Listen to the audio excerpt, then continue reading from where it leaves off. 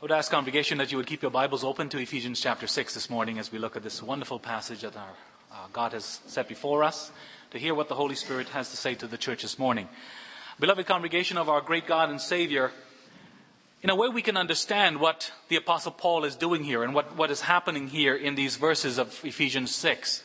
As parents, we do it ourselves. As a matter of fact, from the time our children can crawl, from the time that they can understand, we begin, don't we, to warn them about the dangers that exists all around them. We begin to tell them about the precautions that they need to take to keep themselves safe. We tell them, don't go near the stove. Button up your coat if you're going outside if it's chilly. Be careful when you're riding your bike, or don't jump too close to the edge of the trampoline, because we see dangers. And we begin to tell them, as they get older especially, when you use pot holders, if you're taking the casserole out of the oven, and these kinds of things. And this, as for parents, it never ends. No matter how old our children get, we still feel obligated, within limits of course, as they get older, to warn them of the dangers that they face. And we do this not because we like to hear ourselves speak as parents, not because we want to nag them or spoil their fun, although it may, from their perspective, it may seem that way. We do it because we love them, because we cherish them, because we want what's best for them. Well, how much more so does the Almighty God cherish and love us, we whom He has saved for His own, we who He calls the apple of His eye, and we who He wants to save from any kind of danger. And so He warns us in this letter this morning in Ephesians chapter 6 of the spiritual danger. In fact, dangers that far exceed crossing the street without looking both ways, or taking a casserole out of the stove, burning our hands, whatever it may be. We're warned this morning about the spiritual dangers that we will face in this life. Our God, you see, cares about our well-being, and especially our spiritual well-being. And so He warns us here this morning through the pen of the Apostle Paul about the dangers that we will face in these last days. And that's our theme this morning as we look at Ephesians 6, verses 10 through 18. Our Savior God warns us of the ongoing reality of spiritual danger in these last days. Our Savior God warns us of the ongoing reality of spiritual danger in these last days. In the first place, we'll see our anchor in spiritual danger. In the second place, the urgency of spiritual danger. In other words, how seriously do we have to take this? What are the enemies that we face? And in the third place, we'll see the weapons against spiritual danger. But as our Savior God warns us of the ongoing reality of spiritual danger, we want to see that He teaches us in the first place of the anchor to which we must hold. In other words, what will keep us strong? What will hold us steady as we face the ongoing attacks of the enemy in these last days? And in Ephesians 6, verses 10 to 11, Paul writes, and this is Christ, of course, speaking to us. We understand that. Finally, be strong in the Lord and in His mighty power. Put on the full armor of God so that you can take your stand against the devil's schemes. And just to understand the context here as well, and why Paul suddenly jumps into this, we have to understand that in the previous chapters, beginning already in chapter 4, he begins to give us various warnings and commands, exhortations, as to how we're to conduct ourselves as God's people, as those who have now been joined to the people of God. He reminds us of things like walking in humility and gentleness and patience. He tells us to speak the truth and to put off the sins of the old nature, the old man, he calls it. And that includes things like anger. These are the things that should be going out of our lives, that we should be at least working towards seeing it less and less in our lives. Things like anger and lying and stealing and corrupt talk and any kind of bitterness and rage and lust, any kind of fornication and uncleanness. And Paul urges us, on the other hand, now that we are the covenant people of God, now that we have been joined to the people of God, he urges us to be kind, to be tender-hearted, to be forgiving. These are the things that should characterize us now as the people of God. In chapter 5, again, continuing on the positives, he commands wives, submit to your husbands, be subject to your husbands. In other words, respect them, honor them. And on the other hand, what the men often neglect or forget quite easily, he commands the husbands, love your wives, cherish them, be tender with them, be understanding with them. He commands children to obey their parents, parents to train their children, fathers especially, train and admonish your children in love. He commands slaves to be respectful and obedient to their masters, and masters to be kind to their slaves. And now we come to verse 10, and Paul says, finally, In other words, this is the conclusion to his exhortations. This is the last piece of instruction he will give in his letter as he begins now to wrap it up, to sum it up. And what is this piece of instruction? He says, finally, be strong in the Lord and in his mighty power. And we have to see that of all the commands he's given previously, this is the most important command. Because if you think about it, how can we possibly obey the former commands? How can we continue to exist and to stand firm in these last days? How will we continue to walk in obedience, never giving in, never falling away? It is only as we look to the strongest anchor that is possible, that exists, and that is the Lord. And this is not a strange teaching here. Paul doesn't come up with a radical teaching. You can find this all through the Bible, all through the Old Testament, in fact. I mean, we sang from Psalm 46. What is Psalm 46? What is our confession? God is our refuge and our strength. In 1 Samuel, just to give an example, 1 Samuel 30, a really nice story there. A good example for all of us. When David and his men, they went off to war and they returned to find that the Amalekites, they had a surprise waiting for them. The Amalekites had come in while they were gone, all the warriors, and they had burned all their possessions, and they had actually carted off all of David and his men's wives and their children, and they destroy all their possessions. And the inspired writer records there for us that David was very distressed at that time because the men were actually talking about stoning him. They were blaming him for this. It is because we're following you that we're in this trouble now. Our wives and our children are gone. All our possessions are burnt. But we read, and the inspired writer records for us, but David found strength in the Lord his God. And so this is not a radical teaching that Paul is bringing out here. Joshua 1, we read the same thing. Joshua is told, be strong and of good courage. Why is he told this? Because Joshua had it in him that he could look deep inside himself and become and be the strong leader that he needed to be? No, he's told because the Lord is with him. That's how we're strong. And that's the crux of the matter, isn't it, congregation? We're reminded again this morning in this passage, as Paul begins to wrap up this letter, the most important thing we always need to understand, where our strength lies. In the Lord our God and in his mighty power. And we have to ask ourselves, as we hear this morning, we have to ask ourselves individually, every one of us, ask ourselves this personal question, could this be my problem? Could it be that the reason that I'm not making the kind of spiritual progress that I should be is because I depend more on myself than on my God? We have to ask ourselves this question this morning. Could it be that the reason that I'm so entangled in this particular sin that I'm dealing with in my life, this sin perhaps that I've been praying about and trying to deal with for years, whether it be an anger problem or a lust problem or whatever it may be, could it be the reason that I'm so entangled in this? The reason I feel so weak, that I'm stuck in this rut, is because I try all the time to be strong in myself and in my own power. Is it because I look to myself and not to my God? Now, Father comes to us this morning and he reminds us, my children, be strong in my power, in my strength, in my might. And it's interesting, the words used here in the Greek, they describe power or strength that is abundantly effective. In other words, whatever obstacle we're facing, the strength of the Lord is infinitely greater. It's kind of like when the Apostle Paul says, it reminds us of Ephesians chapter 3, verse 20. When the Apostle Paul says, now to him, this is a kind of a doxology, he says, now to him who is able to do immeasurably more than all we ask or imagine, according to his power that is at work in us. God's power, we're reminded there, far surpasses whatever challenges, whatever struggles, whatever troubles that we face in these last days. And so we're to look to his strength. We're to depend upon his might. We're to hold fast to him who is our only anchor of hope in this sin-cursed world. And of course, Paul could write this, humanly speaking, of course, because he understood this firsthand. I mean, Paul, if you understand his history, if you read the struggles that he went through, he endured suffering that, let's face it, most of us will never see. We will never really experience the kind of struggles and sufferings and abuse that the Apostle Paul faced.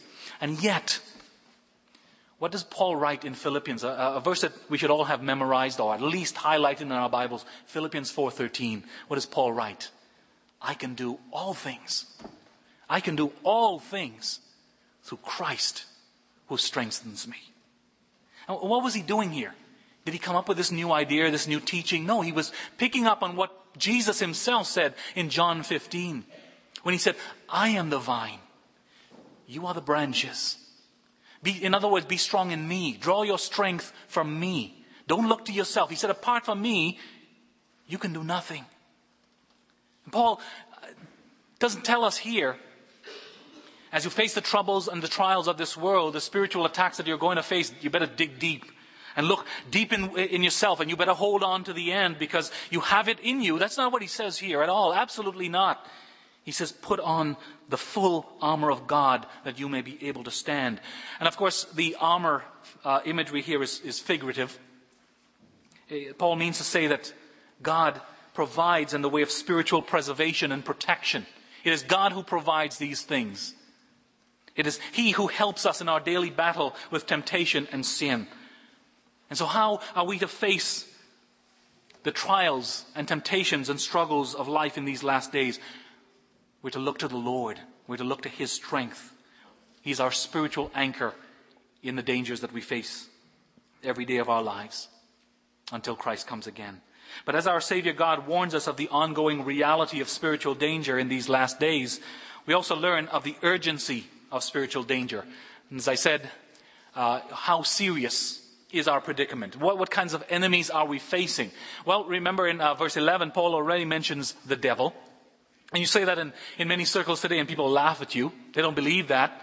He's pulled the biggest stunt that he could possibly pull, especially in our day, by getting people to believe that that's all myth. Or that the devil is some funny little creature in a red suit with a little pitchfork that lives in hell, who lives only there to torture people. And he gets people to believe this. Or even that the devil is some kind of a cute little character that you can toy with. What do we hear in the Word of God? Paul warns us to be on our guard against the schemes, the wiles of the devil. See, the devil, that's what he is. He's a schemer. He's wily. He's very crafty. He's very subtle. And he's very good at what he does. He knows where we're weakest, and he knows how to trick us. And to trip us up if we're not very careful, if we're not on our guard, if we're not finding our strength in the Lord and looking for His protection every day, every moment. I mean, already, you don't have to think too much about this. Already back in Genesis 3, we find the devil mixing lies with just enough truth to do what? Bring about our downfall. We're still paying for what he did back in the Garden of Eden. The devil, you see, is able to quote Scripture out of context to try to discourage us or to turn us aside from our task. I mean, he tried it with Christ himself. That's how bold he is. And perhaps how confident he is in his abilities. He tried it with Christ himself in the wilderness. We could read about that in Matthew 4, boys and girls. Paul warns us in 2 Corinthians 11:14 that Satan transforms himself into an angel of light. In other words, he can masquerade as a saint, convincing you that he has your best interest at heart when all he lives for and all he longs for is your downfall. Don't ever think that there's any redeeming qualities in the devil. The devil, he exists to torment us and to trouble us and to try to bring us down. He lives knowing that his end is near. And the goal of his existence is to take down as many of Adam's fallen race with him as he possibly can. Don't ever think he's a friend.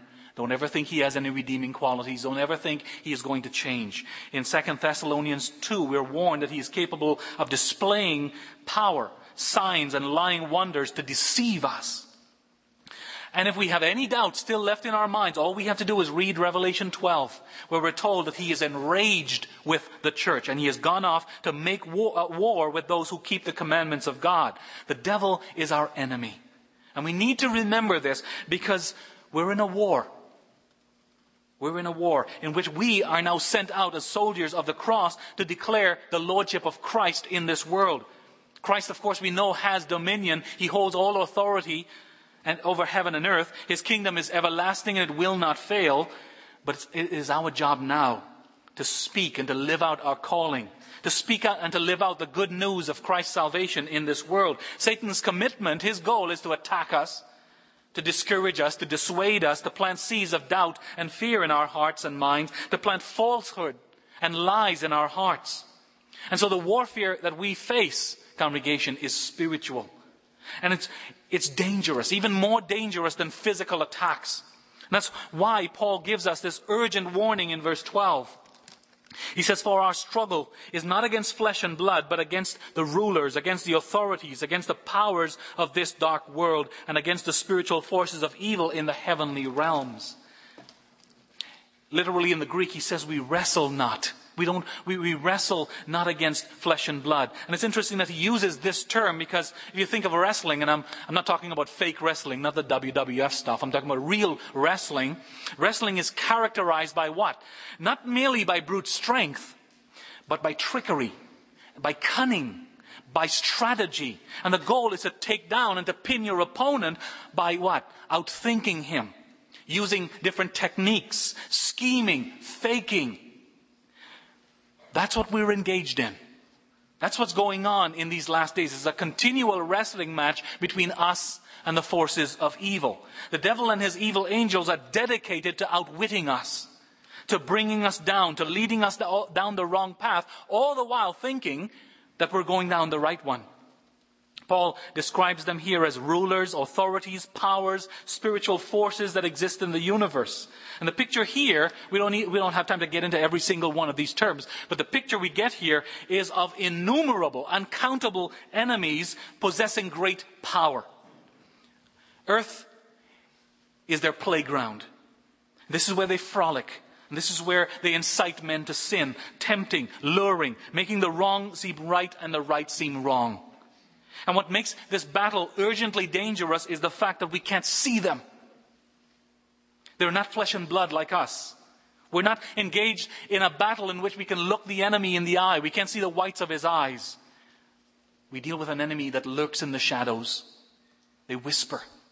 They're unseen. They're without form and their spirit. What they do, and they're very good at it, is that they goad us to sin.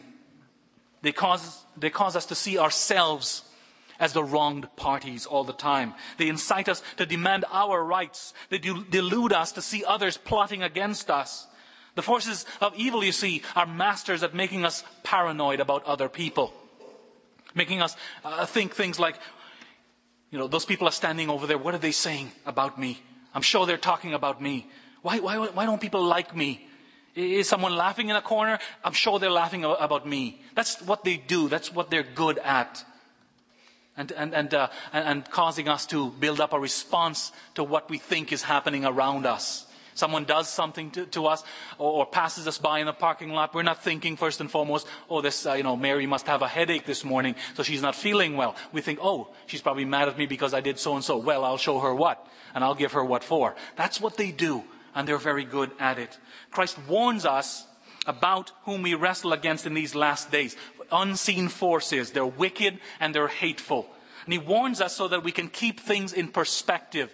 And we can see things right. And we can think straight. We can think straight, for instance, and we can keep things in perspective when a good friend injures us very deeply with his words. He cuts us to the heart. And what is the temptation? To retaliate, to get them back. When these things happen, Christ warns us here so that we can keep things in perspective. He warns us so that when these little unexplainable things happen in life, you know the kind I'm talking about. You're out of the goodness of your heart, you decide to drive over to your neighbor's house to help him or her out because you know they're going through something and you want to help them. And what happens? You get a flat on the side of the busy highway in the pouring rain. I'm not saying that every time these things happen, that's because the evil angels are doing something. But, it helps us to keep things in perspective. That we work against unseen forces that seek to dissuade us from doing good and seek to bring us spiritual harm. When our children and our grandchildren are rebellious against the Christian faith and they don't want to hear what we have to say. When you're speaking to your teen, when they're going through that rebellious stage in their lives. And they're saying to you, and sometimes they get with their backs up against the wall that they will actually say to you, I don't want to hear about it. I don't care about this stuff. I feel like a hypocrite when I go to church. We can keep things in perspective. When we feel like doing them physical bodily harm, we remember we're not working against flesh and blood here. When catechism teachers, when you look at your catechism classes and you see bored eyes, after you've worked so hard to prepare your lesson and you want them to be eager to hear and to learn, and what you see looking back at you are, well, I have to be here, and they're bored. Keep things in perspective. When we're tempted, every one of us, to compromise on what we know is right, because we were not brought up that way, we were not taught that way. And yet, perhaps we get emotionally involved with somebody from outside of the church or whatever, or for some reason we're tempted to compromise on our Christian beliefs. Let's keep things in perspective. We battle not against flesh and blood, but against spiritual forces unseen in the universe who seek to bring about our downfall. It's nothing less than the powers of darkness that causes a coworker to ignore you when you speak of your Lord to him, or to even snicker at you when you sit praying at work before lunch. And when former members of the church, they walk away from the faith, and they actually request, they write a letter to consistory and they request, please lapse my membership, because I really don't want nothing to do with the church anymore, and I don't want you guys calling me and bothering me anymore. Please understand that the evil angels have done their work well. When the person we've been working with and teaching suddenly loses interest, understand that there are invisible forces working against us and against them. These evil forces who have come and whispered and planted seeds of doubt and have caused and have convinced this person, why take things so seriously? You're young. Enjoy life. Live it up. Sow your wild oats. There's lots of time to think about spiritual things later on. They've done their work well. Let us, congregation, take this very seriously, because if we are to continue in the obedience that Christ calls us to in the previous chapters, and the things I mentioned, putting to death the old nature, speaking the truth, walking in humility, loving our wives, respecting our husbands, obeying our parents, raising our children right, obeying our bosses, treating our employees well. If we're to continue in obedience, the obedience that Christ calls us to, then we must recognize that there are spiritual forces that are working against us. And having recognized this, we must admit our weakness and our inadequacy. And we must begin to look to the Lord for help, to use what He has provided. As our Savior God warns us then of the ongoing reality of spiritual danger in these last days, we see in the third place the weapons that we have at our disposal. And I just want to read verses 13 to 18 once again. Paul writes, "Therefore, put on the full armor of God, so that when the day of evil comes, you may be able to stand your ground. And after you have done everything, to stand. Stand firm then, with the belt of truth buckled around your waist, with the breastplate of righteousness in place, and with your feet fitted with the readiness that comes from the gospel of peace. In addition to all this, take up the shield of faith, with which you can extinguish all the flaming arrows of the evil one. Take the helmet of salvation and the sword of the Spirit, which is the word of God. And pray in the Spirit on all occasions with all kinds of prayers and requests. With this in mind, be alert, and always keep on praying for all the saints." Paul tells us here to stand firm, to stand to the end. And so that when all it's over, when we face the difficulties that we are facing, we will face it down and we will stand firm. And biblically speaking, that's what it means. It means to stand firm, to remain firm in our belief and commitment, not to be shaken and turned away from our faith, not to become so overwhelmed that we end up saying that this whole Christianity thing is nonsense, and that we really have no use for it because it does no good to me. Paul uses an interesting term here in the Greek. It's kind of an army term, actually. And in army terms, it means, when he says stand or stand firm, it means to hold your ground. Imagine the enemy troops coming at you with everything they have. And your commanding officer will say, stand firm, hold your ground. In other words, don't allow the enemy, whatever happens, don't allow the enemy to push you back.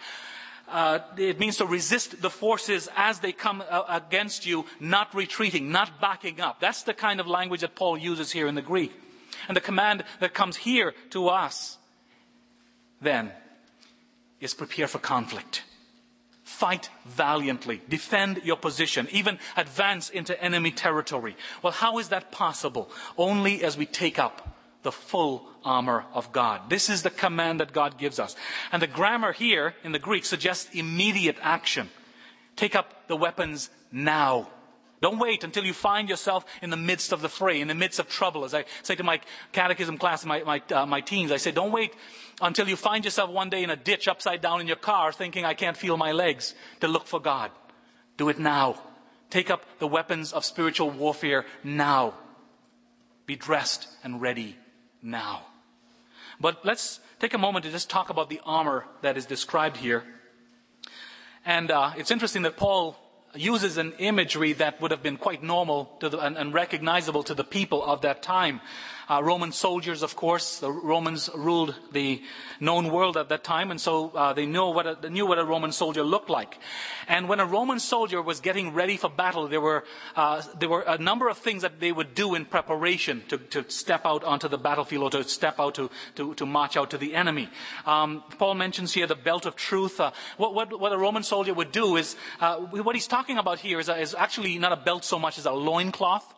If you look at pictures of drawings in history books or little children's books of Roman soldiers, you'll see that they don't wear pants. We're talking about the days here before pants were invented. The men in those days, they wore a kind of what is called a tunic, which is kind of a dress that came down to the knees. And normally that was fine. But if they were going into battle, that wouldn't do, because you obviously can't run in this tunic. Your legs can't move. And so what they would do is they would take this loincloth and they would bind it around their waist and through their legs, and they would gird themselves up, and it would tighten the folds of their tunic, and then they would be able to run without tripping over the folds of their tunics. The next thing they would do is then they would put on their breastplate, which was meant to protect their chest against arrows or against the swords of their enemies or stones from their slings, whatever it may be.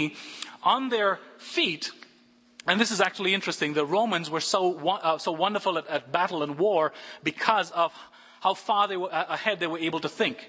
So, of course, in those days before the roads as we have here and the army vehicles, the terrain was very rough. Sometimes there were hills that had to be ascended or descended. The terrain was stony, whatever it may be. The Romans came up with the idea of having hobnail sandals, which gave them the ability to move very swiftly over terrain. And they would actually be able to travel from A to B very, very quickly, faster than any other army, and swoop down upon their enemies very quickly. And so Paul says, it reminds us that the next thing they would do is put on these hobnail sandals that would give them steadiness or traction in any terrain. Next thing they would do is they would pick up their shield, which of course would protect them from arrows that was fired at them, or even the swords of their enemies. And here's something interesting. Because the enemy quite often would dip their arrows in tar, or actually they would tie a piece of cloth on it, they would dip it in tar, they would light it afire, and then they would fire it. So you have this fiery arrow coming against you. The Romans would soak their shields in water overnight. I can't imagine how heavy that would be to carry around. These guys had to be extremely fit. But they would be carrying these water-soaked shields, so when the fiery arrows came, it hit it, and it would extinguish the flaming arrows. And so the next thing they would do is pick up their shields. The soldier would then put on the helmet on his head to protect his head. And the last thing he would do is grab his sword. And that is to inflict injury upon the enemy, to go on the offense. And so Paul, as I said, is using an imagery here that was common to that day of a Roman soldier that was dressed and ready for battle. But what we have to be careful of is that we don't draw too straight a line between the article of armor and what it calls us to. Remember that this is figurative language. And as a matter of fact, Paul is drawing on Old Testament language here as well. A couple of passages, there are more, but in Isaiah chapter 59, verse 17, listen to what Isaiah prophesies. Speaking of God coming to save his people, he put on righteousness as his breastplate and the helmet of salvation on his head. He put on the garments of vengeance and wrapped himself in zeal as in a cloak. And then in Isaiah 11, verse 5, we hear that God puts on, speaking of God, righteousness will be his belt and faithfulness the sash around his waist. And so Paul is actually drawing on Old Testament language here. And that's why we say it's figurative. We don't draw too straight a line between the piece of armor and what we're called to do. Like I said, all over the Old Testament you find this kind of language. Well, the context of these passages portrays the Lord as the divine warrior coming to save his people. And of course we know that these prophecies have been fulfilled with the coming of Christ. This speaks, of course, first and foremost of Christ, who has come and defeated the powers that held us and released us from the shackles of our sin. But the danger still remains. Satan and his forces still seek to torment us. And so, as spiritual warriors, we're now called to put on this kind of armor, spiritual armor. We're called, first of all, to put on the belt of truth, or to be girded with the truth in the original language. Truth, you see, in the same way the loincloth would keep the soldier steady and firm, truth is what enables us to stand firm. We're to put on truth upon us. In other words, sincerity, integrity, trustworthiness. These are the kinds of things that should characterize us as God's people. Falsehood and lies and deceit, these are the things that should be far from us, in fact. We get ready for confrontation, Paul is saying here, by wrapping ourselves in the truth. That is God's truth. In a world of lies, facing the father of lies and his lying hosts, we fill our minds with truth. We bring truth and we crave truth. What is the next piece of defense? It's righteousness. What does he mean by that? He means a devout and a holy life. That's the next piece of armor that we must put on. A devout and a holy life. And in this regard, we might recall what Paul says in Romans 6. In Romans 6 verse 13, he says, "Do not offer the parts of your body to sin as instruments of wickedness, but rather offer yourselves to God as those who have been brought from death to life, and offer the parts of your body to him as instruments of righteousness." And that's what he's talking about here in Ephesians 6 as well. The emphasis, as a matter of fact, throughout the New Testament is to no longer live as we used to. The sins of the old nature has to be put to death in our lives. Righteous living must flow from us. It must bloom and blossom in our lives. Well, the next piece of armor is the gospel of peace. We have to shod our feet with it. And this, in fact, the gospel of peace is what will propel us forward, what will keep us going. That is the good news of salvation. Whatever obstacles the devil may throw in our path, whether it's steep hills or slippery slopes, or thorns or rocky paths, Paul is saying you can continue to advance if your feet is shodded with the gospel of peace. And that's not saying that discouragement will not come, and you won't face disappointment from time to time in life, but these things will not overwhelm us. It will not throw us back into retreat, push us back, as long as we continue to reflect on the gospel. And what's the gospel, boys and girls? The good news of what Jesus Christ has done for us. And in the face of Satan's flaming arrows or fiery darts, we have to take up the shield of faith. And as the water-soaked shields of Roman warriors put out the flaming arrows that was shot at them, so we render impotent whatever the devil and his angels fire at us. We hold up the shield of faith. Faith, of course, according to Heidelberg Catechism, Lord's Day 7, is the knowledge and conviction that God's word is true, and also the assurance that all of God's promises mentioned in his word, that these promises are mine as well. And so when Satan accuses, when he comes and he plants seeds of doubt in our minds, when he causes others to dishearten us, when he seeks to take away our joy, it is our faith that we must, as it were, hold up. What is our faith? Our surety, our hope, our undying trust in God and his Christ. That is our shield. Paul also mentions the helmet of salvation. And he uses the same imagery in 1 Thessalonians 5 verse 8, where he likens a helmet to the hope of salvation. And what he's saying is that in the same way a helmet protects the head from injury in battle, so our hope, that is our sure, confident hope of salvation, that's what must protect us from Satan's blows, if we could put it that way. Our thoughts of our salvation deflect them. No matter how violent his temptations and his taunts may be, as him and his angels come at us. And then we're to take up the sword of the Spirit, which is the Word of God, the Bible. The sword symbolizes that we're also to be on the offense. What does the writer of Hebrews call the Word of God? He says it's living and powerful, sharper than any two-edged sword, piercing even to the division of soul and spirit. It's a discerner of thoughts and the intents of the heart. What are we taught here? That the Word of God silences, it humbles, it cuts to the heart. By the powerful working of the Holy Spirit, the Word drives men to their knees. Liars and hypocrites are exposed for who they are by the Word. That is the sword of the Spirit.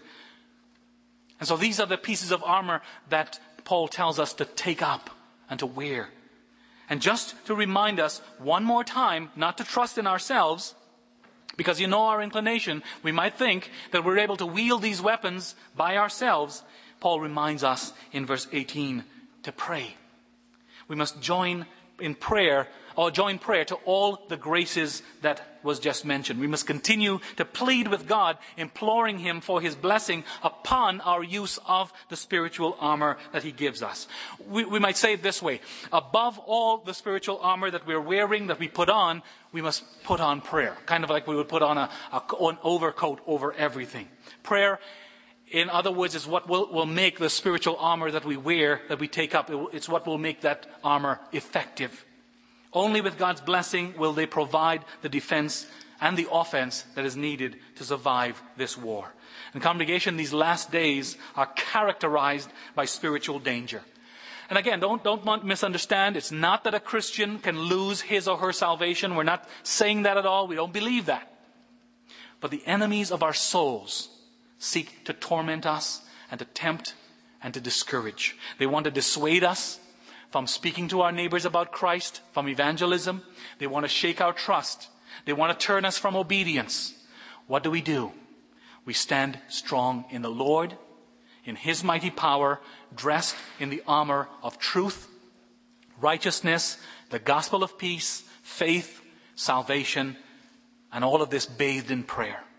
May the Lord bless us with dedication and perseverance and zeal to live for his glory and his praise till he comes again. Amen. Let's respond by turning in our hymnals to hymn number 41. A mighty fortress is our God. Hymn number 41. And we rise to sing the 4 stanzas.